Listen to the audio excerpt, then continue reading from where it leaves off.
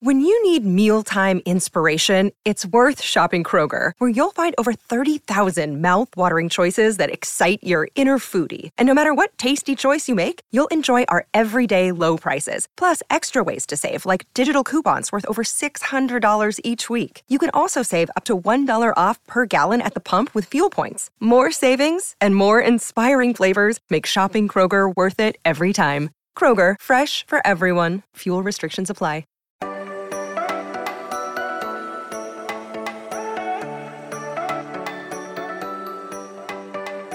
5 weeks later, we finally bring you the first episode of the Strictly Stripes podcast, which is strictly everything Cincinnati Bengals football analysis, content, debate, you name it. Muhammad Ahmad, joined by Andrew Gillis and Michael Neislick. And guys, it's better later than never, but I'm so glad to be on here with you all. Yeah, I'm super excited to get started here.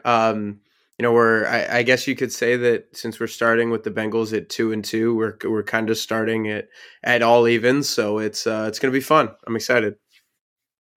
Yeah, this is exciting. We've been kind of a slow launch, or taking our time here, piece by piece, building brick by brick, and now we're at full strength and ready to go here as we kind of hit the home stretch, mid-season, and things amping up with intensity with this AFC North showdown.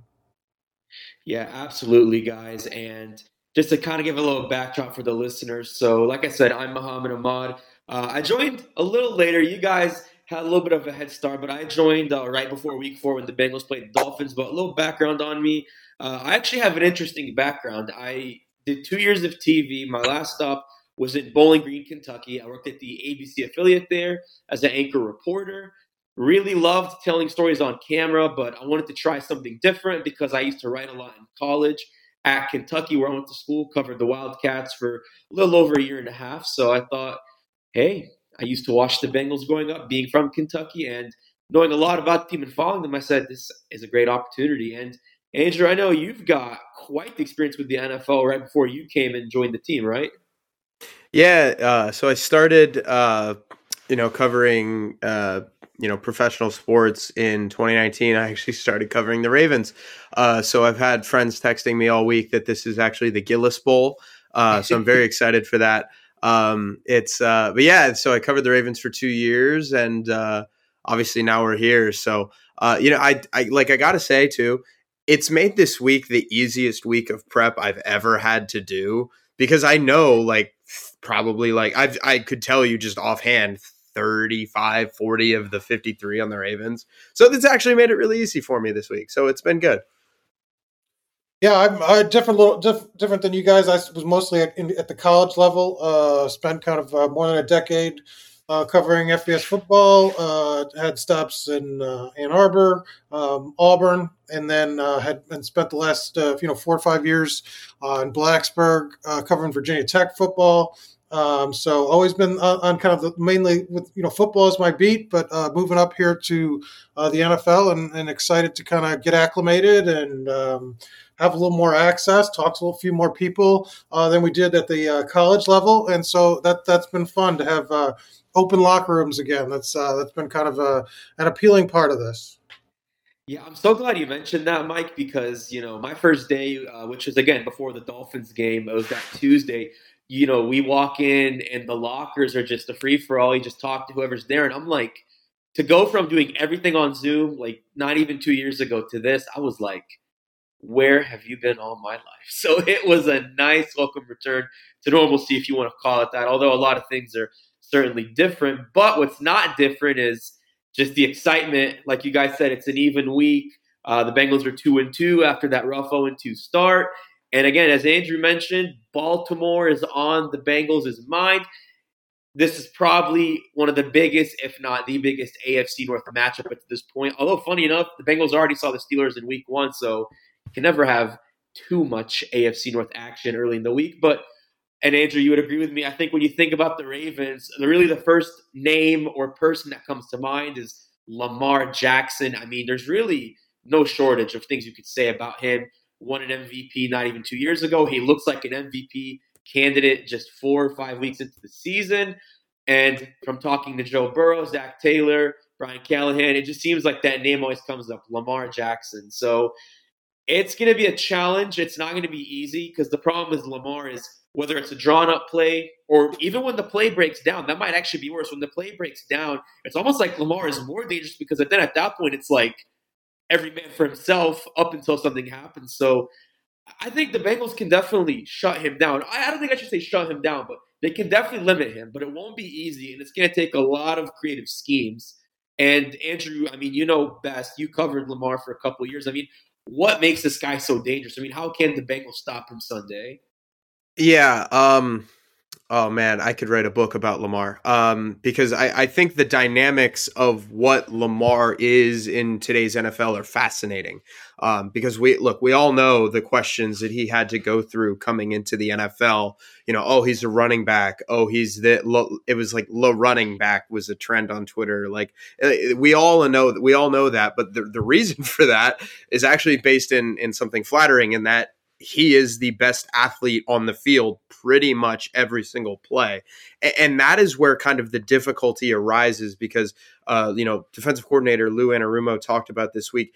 It takes you out of what you want to do because let's say you want to run a man-to-man defense and all of a sudden Lamar drops back and 3 or 4 receivers go out, plays covered well by the Bengals in the secondary. Lamar rolls out, and now all of a sudden you've got Devin Duvernay's down the field, and you have Cheeto with his back to the line of scrimmage. Somebody's got his eyes all over Mark Andrews, and all of a sudden you just have guys that are not scheduled to play, like scheduled to cover Lamar Jackson, and their backs are toward him. And that is not the way to operate because look, the Bengals defense has been great this year. Logan Wilson has been stellar. We can sing his praises. Logan Wilson is not a good matchup in space for Lamar Jackson. So he just he changes the way that you have to play defensively. And I think that there are ways you can slow him down. That his first playoff game against the Chargers many years ago, they put 6 defensive backs on the field, and that was how they really kind of neutralized the Ravens' speed. You can spy him with defensive ends. You can spy him with safeties. You can spy him with linebackers.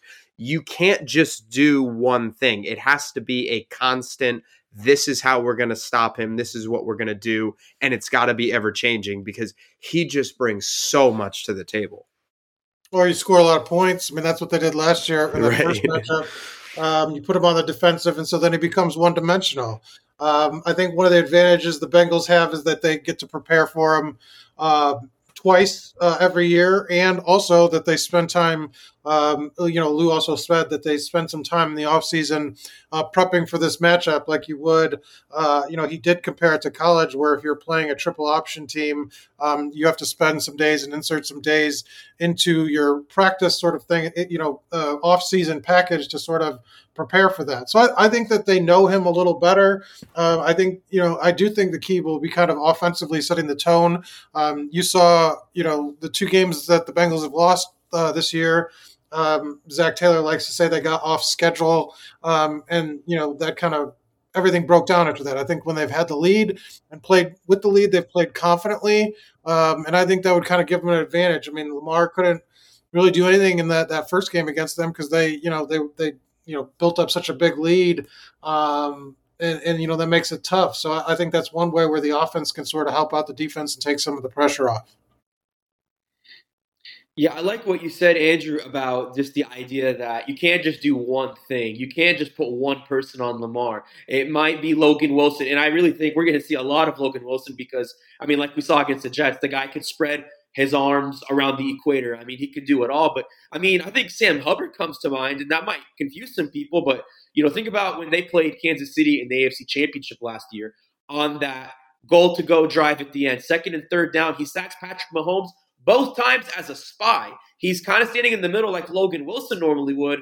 With that adjustment, he comes after Mahomes, and we're going to probably see a lot of that. I wouldn't be shocked if we see that against the Ravens. He's the highest graded edge rusher for the Bengals. He's top 10 in the league in edge rushing. So I really want to see what Coach Anarumo does with him. He's one of his favorites, although he likes to say everyone is his favorite, just like you guys are my favorites. But I think maybe a question I have for you guys is, are the Bengals favored to not allow any touchdowns in the second half? Because up to this point, they haven't allowed any touchdowns in the second half.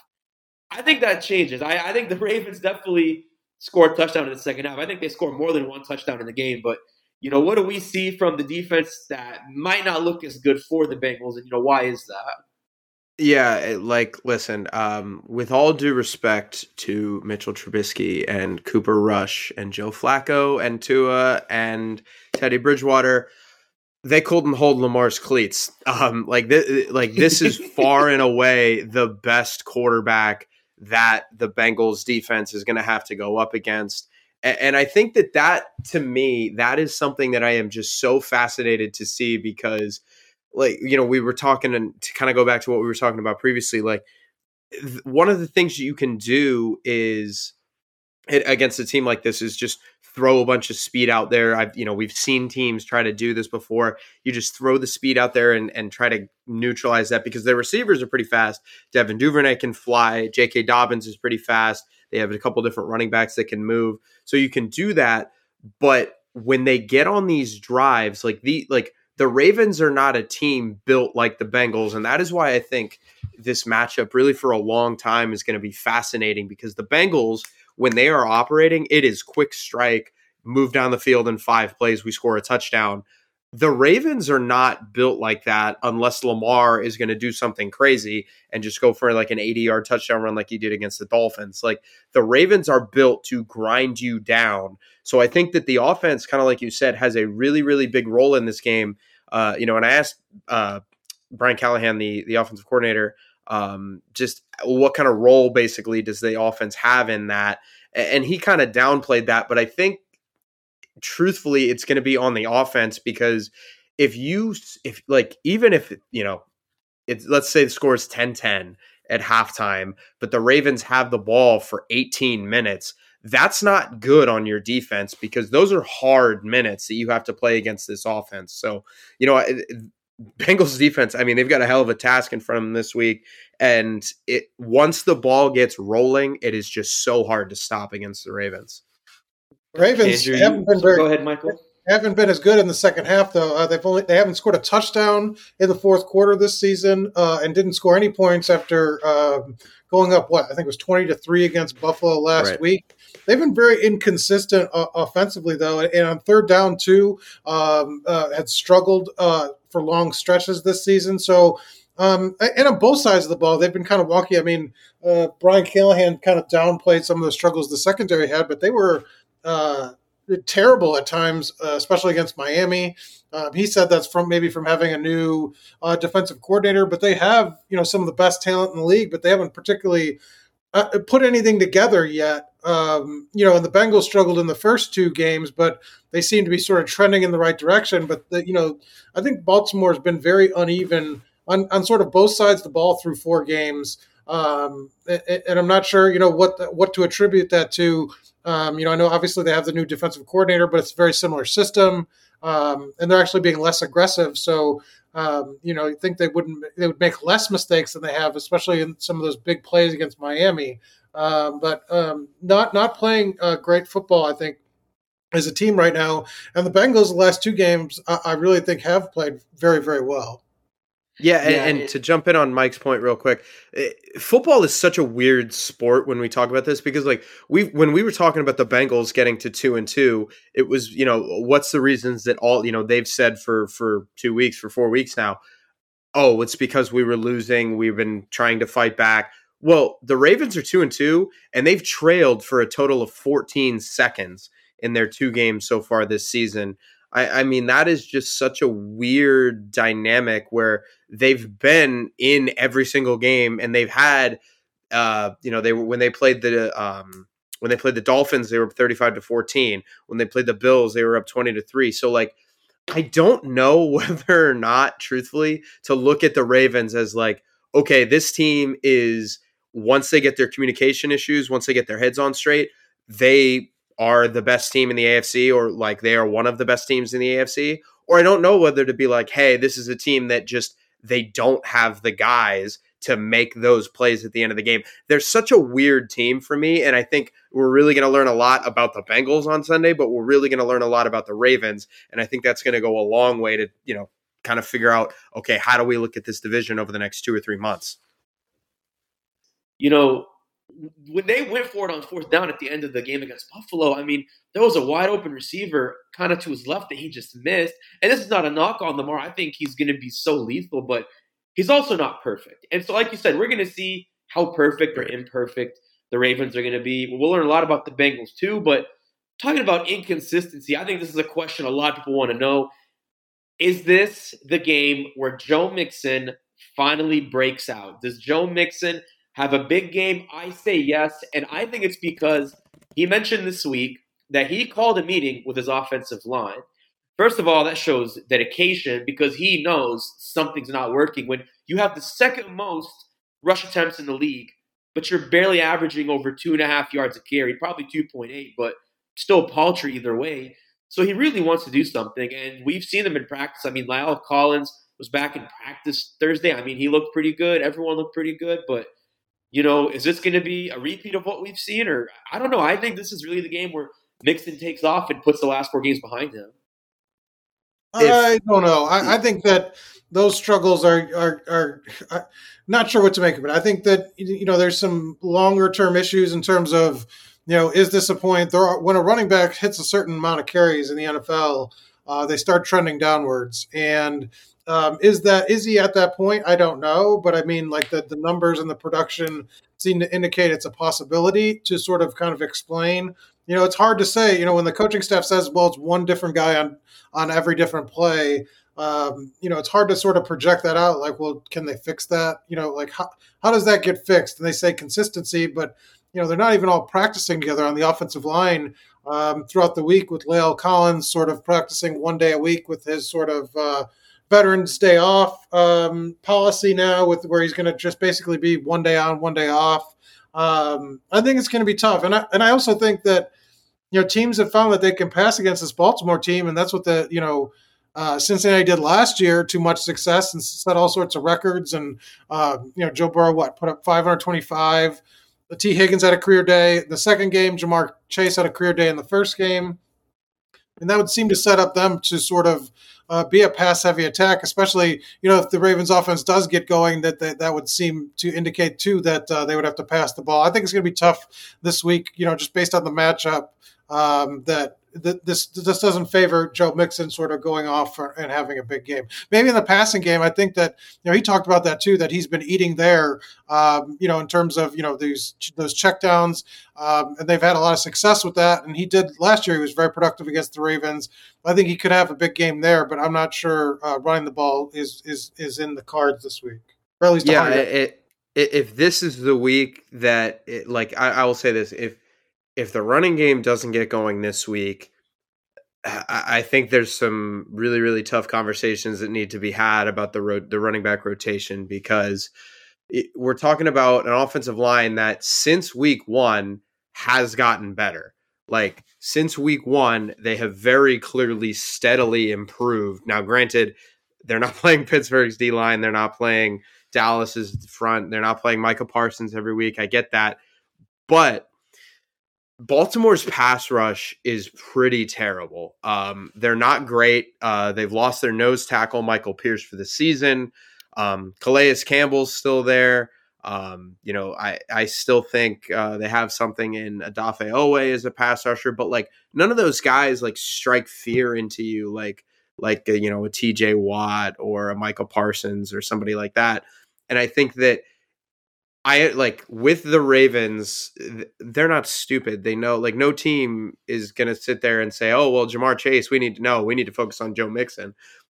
They're going to be ready for the pass. And especially with those talented guys in the secondary, that if you can't run the ball this week against a team that doesn't have its starting nose tackle, against a team that frankly cannot really rush the passer that well, I don't know where you go from there, because some of the metrics that are not just yards per carry, stuff like that, it's terrible for Cincinnati right now. So if if this isn't the week and they try like they have, I mean, maybe they just abandon it. I don't know. Maybe you just say, screw it. Burrow's going to throw it 50 times a game, and that's how we're going to try to win football games. I wouldn't necessarily be opposed to that if I were the Bengals.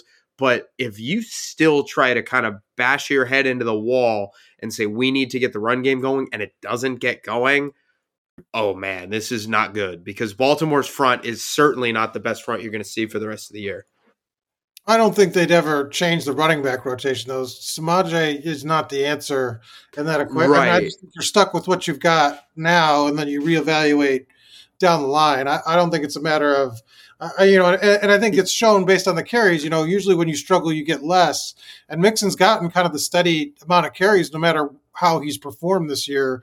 And I think that's just to keep him happy and to try to break through as well, to see what they have. So they have, Taylor likes to talk about sample size. So they do want to kind of get the data. So at the end of the year that they can evaluate like what's working, what's not, and on personnel, because I think that will be a big decision for them this year with Mixon. I mean, that's a discussion for another day, but I just think that they're going to have to, they've got what they've got at this point, and, they'll be creative in trying to find other ways to, it was kind of like how Brian Callahan said today that, they don't major in RPOs, so they do it other ways. We just use play action and, short passes, quick passes, and it's the same thing. It's just different window dressing. So, your run game, Bill Belichick talked a lot about that too. Your run game, what's the difference between a 4-yard screen pass and a 4-yard run in the middle? Nothing. It just looks different. So I think that would be the solution, as opposed to, I don't see them changing. I mean, maybe more third down carries instead, maybe that's where they shift it, but Mixon's the guy, I think, this year. Yeah, I'm not saying that you make a running back switch or anything like that, but Piron's a bigger body, so maybe I think kind of like you just said, I think what you do maybe is if on third down, third and short, Piron comes in the game. Yeah. On goal line situations, has been effective in the pass blocking and the right. So he hasn't, I think that does get overshadowed that he's doing the thing. He's in the lineup for a reason, and even though he's not rushing the ball particularly well, which they've said goes to a lot of the faults should be spread around. His pass blocking was good, especially in week 4. He catches the ball well and gives them that threat there. So. Yeah, I mean, they just might not be a very good run team, and that just might be right. But you just reach a point where you've got to try something different if you're averaging 2.7 yards a carry. I'm not saying that it's a right answer. I'm just saying that there is a moment where you just have to throw your hands up and say, what's the scene from The Water Boy where they're all sad at halftime and the coach just leans out, he goes, anybody got any ideas? Eventually you're going to reach that point where you're just does anybody have any ideas how to fix this? Because if we're 5 weeks through, that's, I know Zach's like you said, Zach likes to say, oh, it's a small sample size, but 5 games where Joe is not leading. A small sample size. Yeah, 5 games is not a small sample size, especially with how much you're trying to run the ball. We're going to definitely break down a little bit more on the other side of the ball to see just how well or not so well the Bengals wide receivers do against one of the toughest secondaries in the league. But we're going to have that when we come back, as this is the Strictly Stripes podcast. Strictly Stripes podcast. And thanks for sticking with us on the Strictly Stripes podcast. One of the biggest things that Ja'Marr Chase has emphasized this week is that he takes being double-teamed as a compliment, but he is tired of it. He doesn't want to be double-teamed. He wants to go off. And he's very motivated, but it's going to be tough when you have 2 of the toughest corners on the same side of the ball, and Marlon Humphrey, and of course Marcus Peters, who's been doing it with his 3rd team now in his career in the last 7-8 years. So I think, the funny thing is, in his rookie year against Baltimore, when they played on the road, he had one of the best games of his career up to this point, over 10 catches for 100 yards, and a touchdown where it just seemed like nobody could touch him, which was unreal. And he's still doing pretty well this year, 25 catches for 293 yards. But it's been frustrating for him. It has helped guys like T. Higgins, can't talk today, and Tyler Boyd get more opportunities. But is this going to change for Ja'Marr, or are the Ravens going to keep frustrating him the way every other defense has been double-teaming him? And as he described, even triple double-teaming him like the Ravens did to him last year. Well, I think that, Zach Taylor was like, "What doesn't matter about style points as long as we get the win." Jamar, I think, cares a little more about the style points. Like, he wants to win, but he also wants to look good doing it. And so, he's got 25 receptions. He's got 293 yards, which is, I think, in the top 15 in the NFL.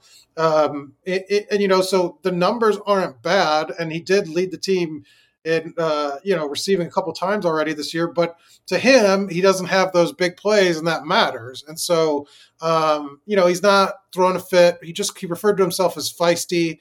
And so he's kind of kept it in check. But I think at the same time, to him, looking good and being good are sort of intertwined. And when he doesn't have that, he had an 82-yard touchdown last year against the Ravens. Those are the kind of play he wants. And they're going to be hard to come by because when you have a safety always over the top or boxing into the sideline, with the team's top corner defending him, I mean, there's not a lot of space. I mean, you can only do so much. I mean, you force it to him, you risk turnovers. I mean, he's going to make plays, but it's going to be harder to get him free when there's always two guys on him. He said, there was only a handful of snaps against Miami where that didn't happen. Yeah, I think what you've got to do if you're the Bengals, like if you look at his like next gen stats chart for week 4 against the Dolphins, pretty much exclusively he was outside the numbers, and it was go routes, post routes, corner routes, things like that. It was a lot of down the field and outside the numbers, which are pretty difficult throws to make for Burrow. I don't care who you are, that's a difficult throw to make. So for me, I think what you've got to do is you've got to do a little bit of what you did against the Steelers in week 1, where you move him to the slot, have him run plays that are across the middle of the field. I think, I don't know how much I want to say that this team needs to give up on the deep balls, because you certainly can't.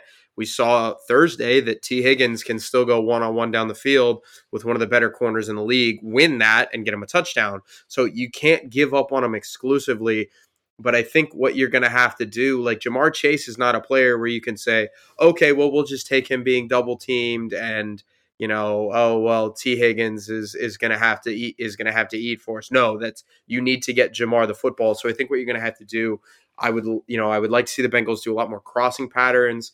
They worked at slant really early in the season, where they would line Jamar up in the slot and then just send him across the middle.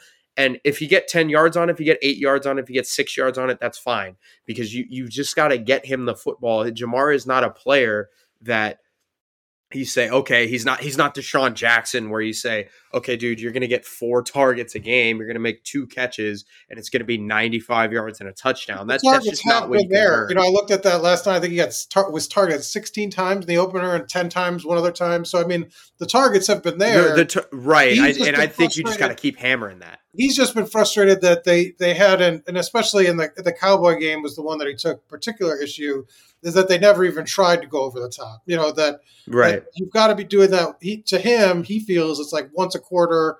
Joe Burrow's kind of backed him up that whatever the defense gives you, you have to keep them honest by at least trying, whether it's to him or T. because they didn't do it at all against the Cowboys, and it did hurt the offense. But what will it work is another thing. But I mean, he's just saying you have to attempt it to just make everybody happy and to show it.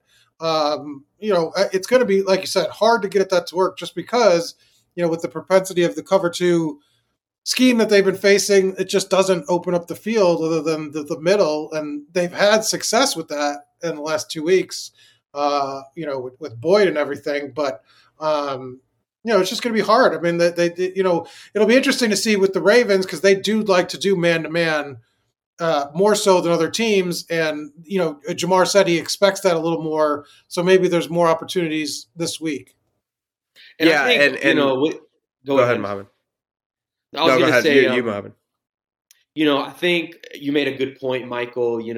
They like to do that man-to-man, and that's going to be really tough for Jamar Chase, because he'd like to go against Marcus Peters, who really, I think for cornerback, loves to bite for the ball. He's not afraid to get a takeaway. I mean, the Ravens have at least 10 takeaways so far. They're one of the top takeaway teams in the league. And so that's going to be a problem whether you got the cover 2 or you go man-to-man. I think that's a challenge for him. I think he's excited about it. I think he has that confidence. He's clearly showing that. And, you can't just rely on T, like you said, Andrew. But I do think he'll eat because I think he really thrived against Xavier Howard, who Brian Callahan said is one of the best corners in the league. Which I agree with that assessment. He can win those one-on-ones, whether it's with Peters or Humphrey, whoever goes on him. It can't just be him. I agree, it can't just be him. But I do think he still eats, and I think it's not that people are sleeping on T Higgins. I think they know he's an elite receiver. But I mean, for a number two. He's playing like a number one, which doesn't take away from Boyd or Chase. If anything, I think it complements them. I think it gives them that energy to kind of go out there and do even more. But I think what's going to be kind of unique is, we saw that gadget play with Boyd making the throw against the Dolphins. And, Brian Callahan said, every week is week. You could have a gadget play back to back. You might not see it again for a while. I don't know. You guys are going to see a gadget play against the Ravens? My senses tell me there's going to be something. It might be good or bad, but they tried it with Mixon, didn't work against the Jets, so who knows? I think I wouldn't be shocked if we see it. Yeah, you got to start scheming some stuff up, and kind of like I was going to say, the thing that's difficult about this week, and the thing that I think teams are starting to do, I think we saw that last week, and it actually burned Miami, is they're going to put their number one corner one-on-one on T, and you're just going to bracket Jamar. And I think what makes this matchup unique for the Bengals is that last year the Ravens didn't have Marcus Peters. This year they do. So I'm curious how they handle that. Does Marlon Humphrey just follow T. Higgins everywhere? Like if T. Higgins goes to the bathroom, is Marlon Humphrey right there? I wonder what they're going to do there, because if you do that, then all of a sudden you got three playable safeties, not just playable, three startable safeties that are legitimate NFL starters that you can throw on the field. And like a guy like Kyle Hamilton, who's 6'4", you can move him kind of all over the field. So I'm very curious what kind of looks the Bengals get this week, because with those safeties on the field, it kind of allows you more options, I guess you could say, if you want to bracket Jamar. Okay, if we're going to double this guy, you have more players on the field that can do that, which is kind of like I was talking about with their run game. Like if this is the week where you're not going to be able to run the ball, because I bet you anything in the world that the Ravens are going to have three safeties on the field, majority than not, or at the very least, 3-4 corners and their two safeties.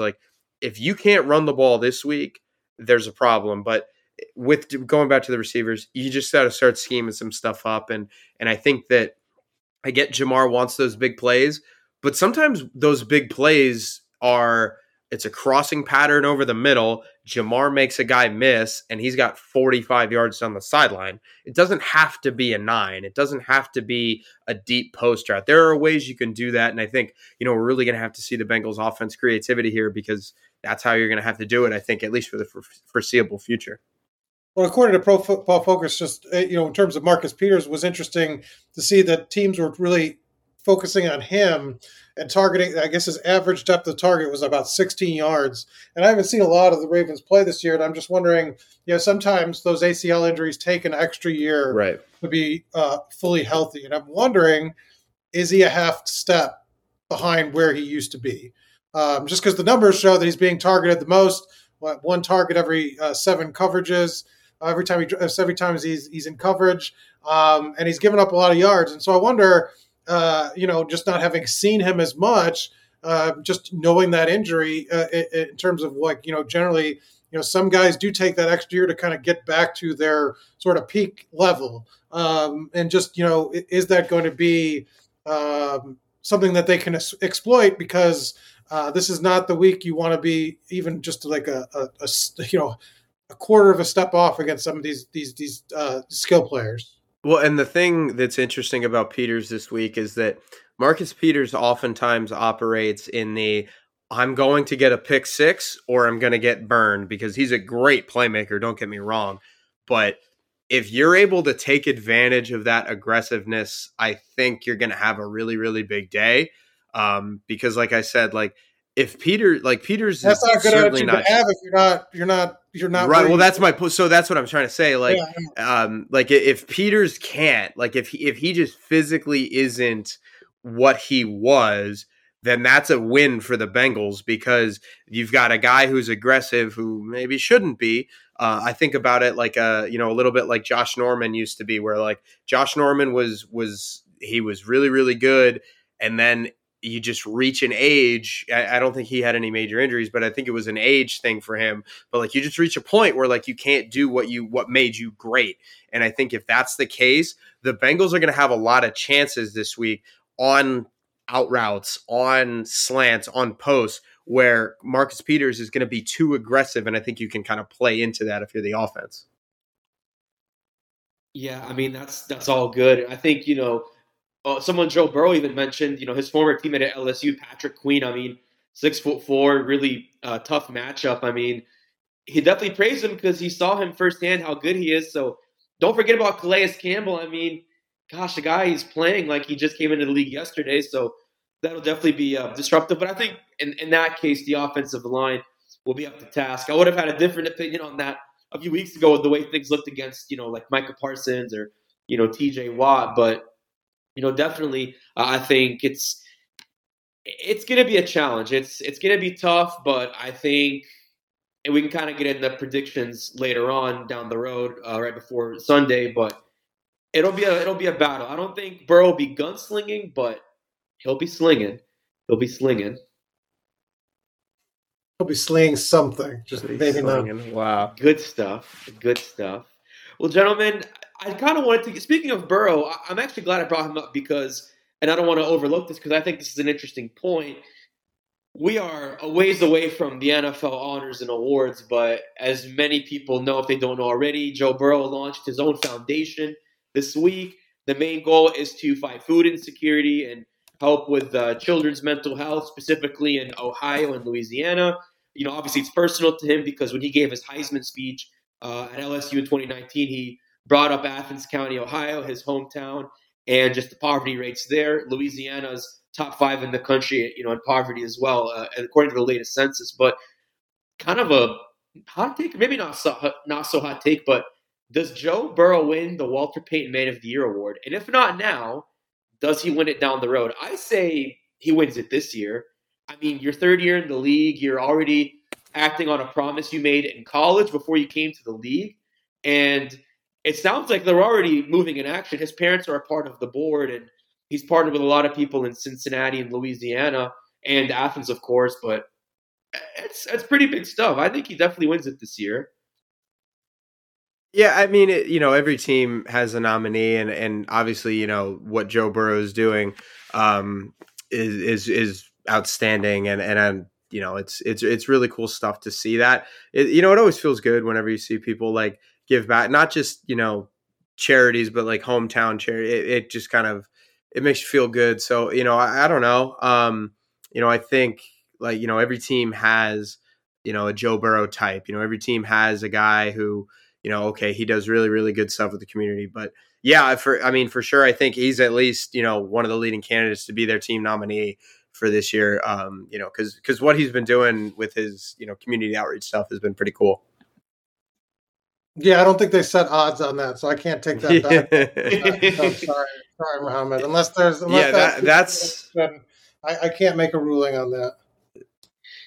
Well, I totally get that. And yeah, maybe once the odd makers come out with it, we can debate on that some more. But no, really, like again, the thing about those awards is it's usually people, I think, with at least 5-6 years of experience.